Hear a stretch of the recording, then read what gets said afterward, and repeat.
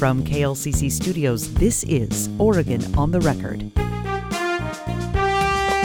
I'm Michael Dunn. Last week, the normal soundtrack of our community, the sounds of rain, birds, and cars, was rudely interrupted by the audio assault of branches and whole trees crashing to the ground. The historic ice storm that slammed into western and central Oregon took its toll on many, including the trees of our urban and rural forests. Today on Oregon on the Record, you'll hear from two experts at the Oregon Department of Forestry's Urban and Community Forestry team who will talk about what happened to our trees, why it happened, and what property owners can do to both care for damaged trees and also better prepare them for the next weather event. Our trees are being impacted like never before from climate change, wildfires, and invasive species, and they need both our protection and care. Hopefully, we'll all learn to better see the forest through the trees on this edition of Oregon on the Record. Joining me today are two members of the Urban and Community Forestry team of the Oregon Department of Forestry, and they'll share their decades of experience about trees, tree health, and how the changing environment is having a huge impact. We think of trees as the epitome of strength and longevity, but they're actually quite sensitive and need our attention and care. So let's talk to our two experts about what to do with damaged trees today and what we can do to keep them healthy long into the future. Brittany Oxford and Scott Altenhoff, they're both part of Oregon Department of Forestry's Urban and Community Forestry team. Thanks so much for jumping on and talking with us. Well, thanks for having us. Yeah. I don't know, Scott, let's start with you. Talk generally about, the impact you've seen or your team has seen in Western Oregon as a result of last week's ice storm. How bad did it look? It looked pretty bad, depending on where you were. The Portland area was hit very hard, as I think everyone knows. Mm-hmm.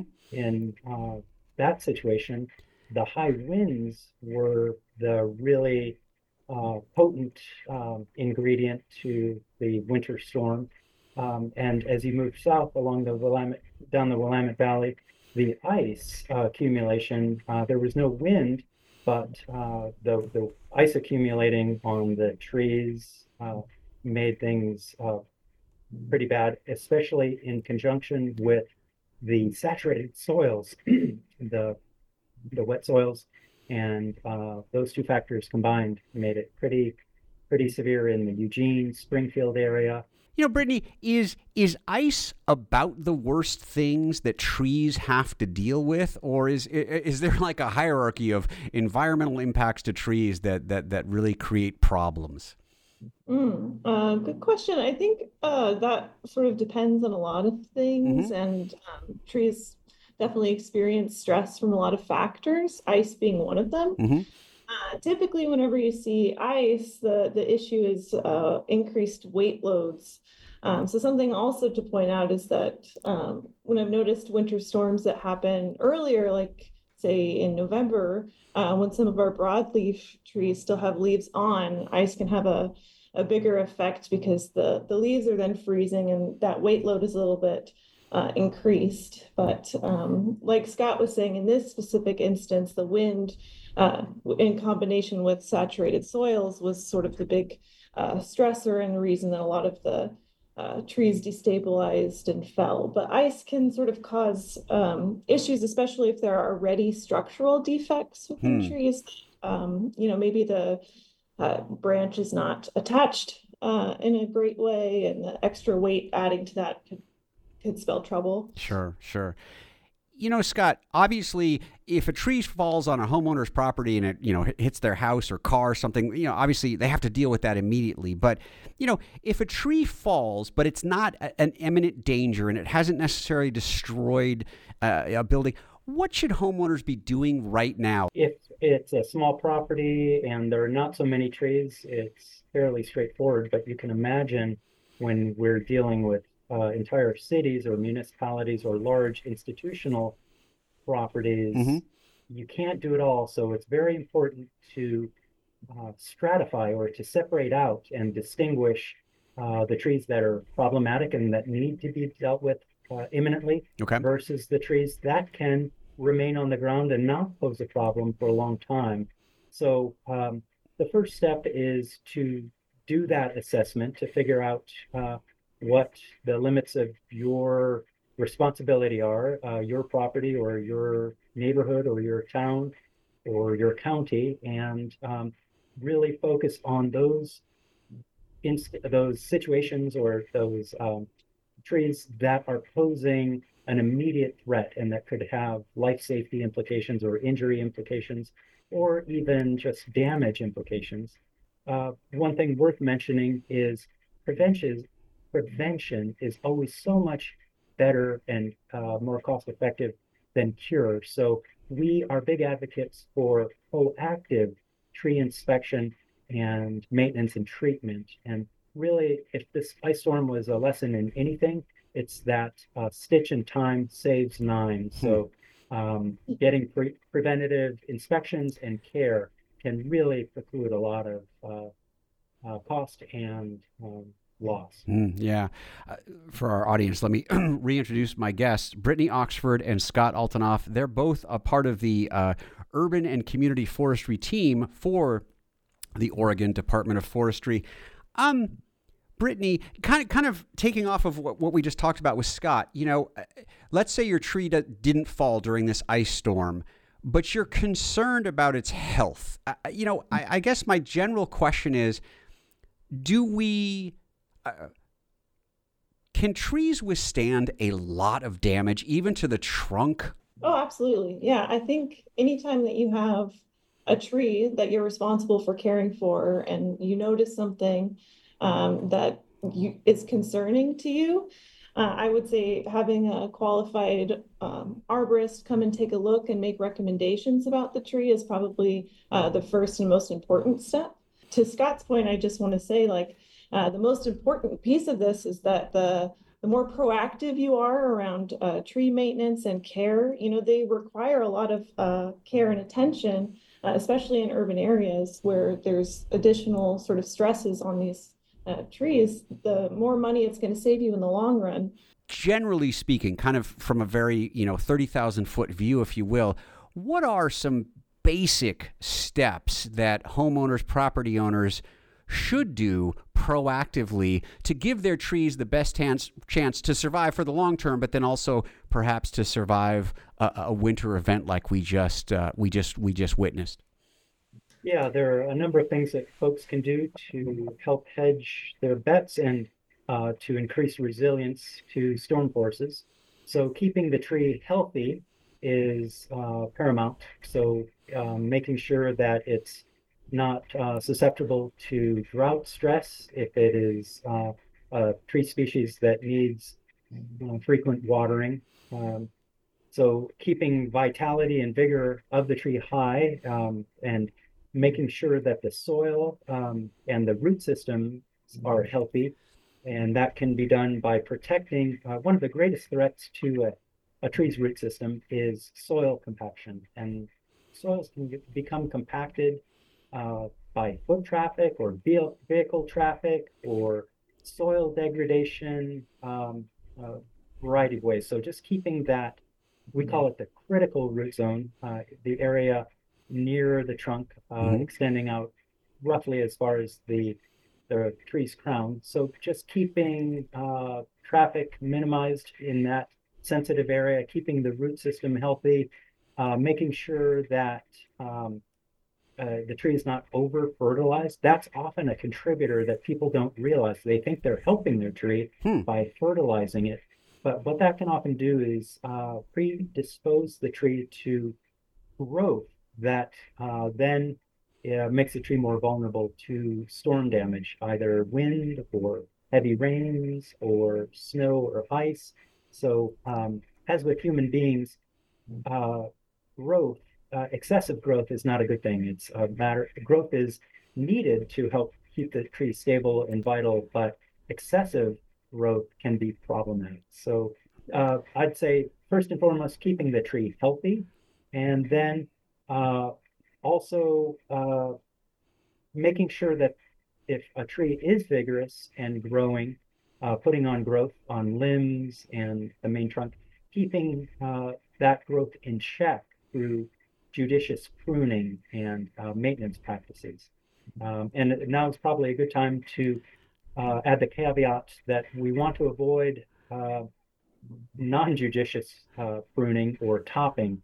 Okay. Sometimes people try to take too much off from the tree, excessively prune or top the tree, and that is not an advisable course of action either. So, and that's where, once again, uh, relying on a trained professional to make that call. Tree care is a science, to be sure, but there's also a large element of art, and a qualified arborist and tree risk assessor uh, usually can and strike a fine balance. And it's amazing. I've been at this work now for about 30 years, and the trees that I cared for in advance of storms invariably fare better than the trees that have not been treated. Got it. Got it. Almost the Goldilocks effect. Not too much, Yes. not too little, something like that. Brittany, are there trees that fare better in ice storms than others? Well, sure. Yeah, there's definitely going to be differences in a tree's ability to be resilient to, winter storms, such as the one that we just noticed.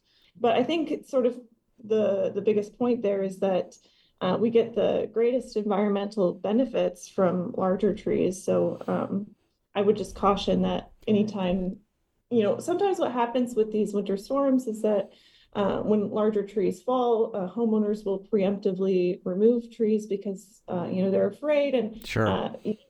I can understand that. But I would just say the benefits usually far outweigh the risks that come along with trees. So just making that an informed decision. Definitely have an arborist come and look at your trees, Mm-hmm. so they can tell you on an individual level how they think a tree will fare in a future storm, and be more proactive with it, is what I would say around that. Sure. Scott, I'm sure many people today thinking something along the lines of this line of questioning. This tree has been in my front yard for hundreds of years. It must have survived, dozens and dozens and dozens of ice storms. Why did it fall this time?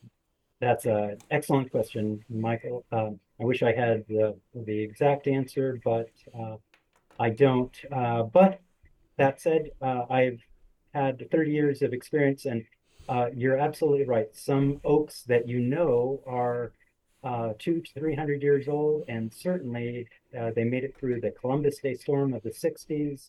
We've had, on average, a significant snowstorm or windstorm every decade. Why this time? And one thing's for sure, our climate is changing rapidly, arguably more rapidly than any of us really expected. And that climate change manifests itself as increased temperatures and extended periods of drought in the dry periods, but then increased periods of rain, perhaps not distributed, but rather coming all at once. And so in cases where trees fail at ground level, sometimes the tree holds strong, but the soil just gives way. It doesn't have the holding ability. Any of us gardeners, if you try and pull a weed when the soil is wet and there's enough moisture, it comes out easily. But if you wait till it's dry, the soil is hard, it can be impossible to remove. So trees are very similar. So soil conditions can make a difference. Extended drought stress on trees, something impacting the vigor can play a role. Deferred maintenance or lack of care can play a role. And then as cities develop, the patterns of airflow can change and exposure. We see that a lot in new developments, say former woodland forest stands that now have a pronounced edge.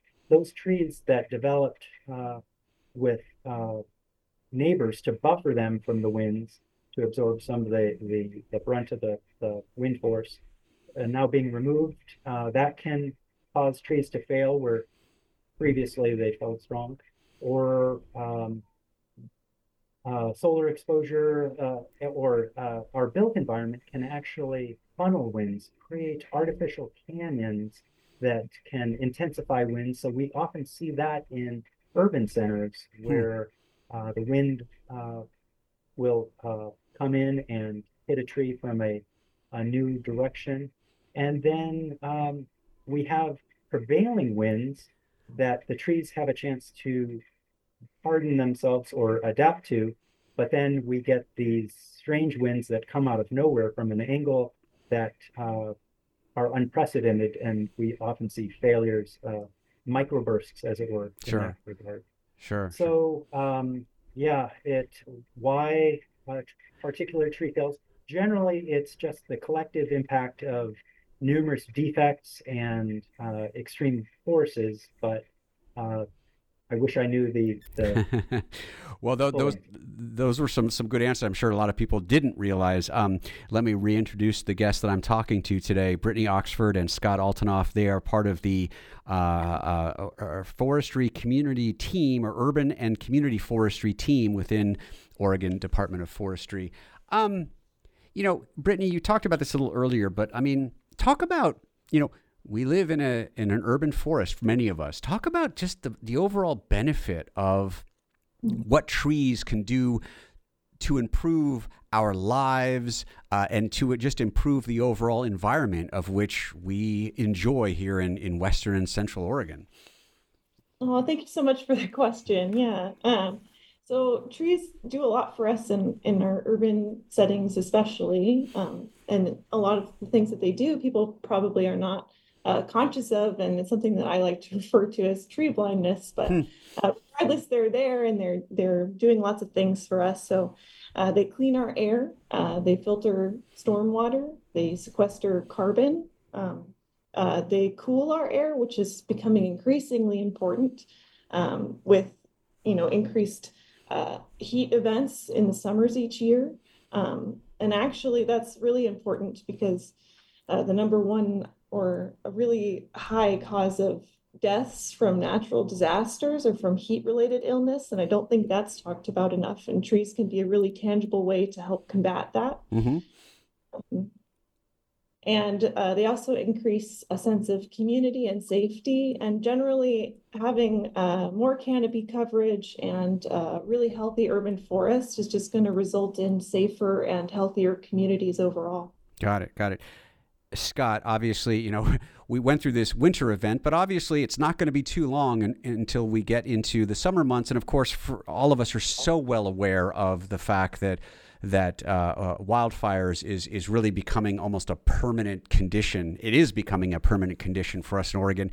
Talk a little bit about maybe what homeowners need to think about, property owners need to think about in terms of trying to both have trees and vegetation, but also doing perhaps a better job to kind of build in some fire resistance.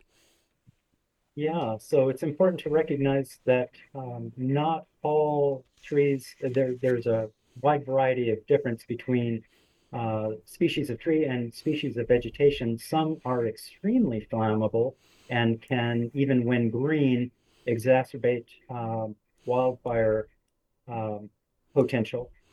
There are some types of vegetation and trees that are far less susceptible and can actually help inhibit. One shrub that comes to mind is snowberry. Hmm. It's a fast-growing native shrub that creates thickets, and that has actually been demonstrated to help slow down. It has compounds in it that are flame inhibiting. So it's important to recognize not all trees or not all vegetation has the same flammability potential. In fact, it's also important to recognize that buildings and fences and human-built structures are typically far more flammable than living trees. Now, if you have a large accumulation of dead wood, both on the tree or within the crown of the tree, or dead needles or leaves on the ground or in the crown, that's going to change the factor. So making sure that the buildup of dead branches or dead leaf or needle material is not there. Also, having there are guidelines that are easy to um, read about online about defensible space standards. So just make sure that best practices are being followed with regard to vegetation near to houses or elevated decks or fences, um, avoiding the species that are most flammable. One of the favorite cultivars, it's a fast-growing cultivar, Leland cypress, makes an excellent hedgerow. They're readily available, but they can be very prone to very flammable. So now it's also important to recognize that the extreme fire danger down south in southern Oregon or in central Oregon, it's going to be different than the central Willamette Valley or farther north. Yeah, well, and certainly there's so much to learn. I know we just barely scratched the surface, but we've already reached our time. I really want to thank you both for coming on. Brittany Oxford and Scott Altanoff, part of the Oregon Department of Forestry's Urban and Community Forestry team. Thank you so much for all the information that you provided to us. Thank you, Mike. Thank you. One of my favorite sayings is as follows: the best time to plant a tree was 20 years ago, the second best time is now. To me, this expression means that it's never too late to take action. In regard to trees, even though they will long outlive us, it's never too late to do what we can to protect and nurture them. Even though thousands of trees were damaged and killed during the last ice storm, it's not too late for us to repair their damage, prepare them for future storms, and do everything possible to ensure their future. I want to thank both Brittany Oxford and Scott Altenhoff from the Oregon Department of Forestry for coming on the show. This show, along with all episodes of Oregon on the Record, is available at klcc.org. I'm Michael Dunn, your host. Thanks for listening.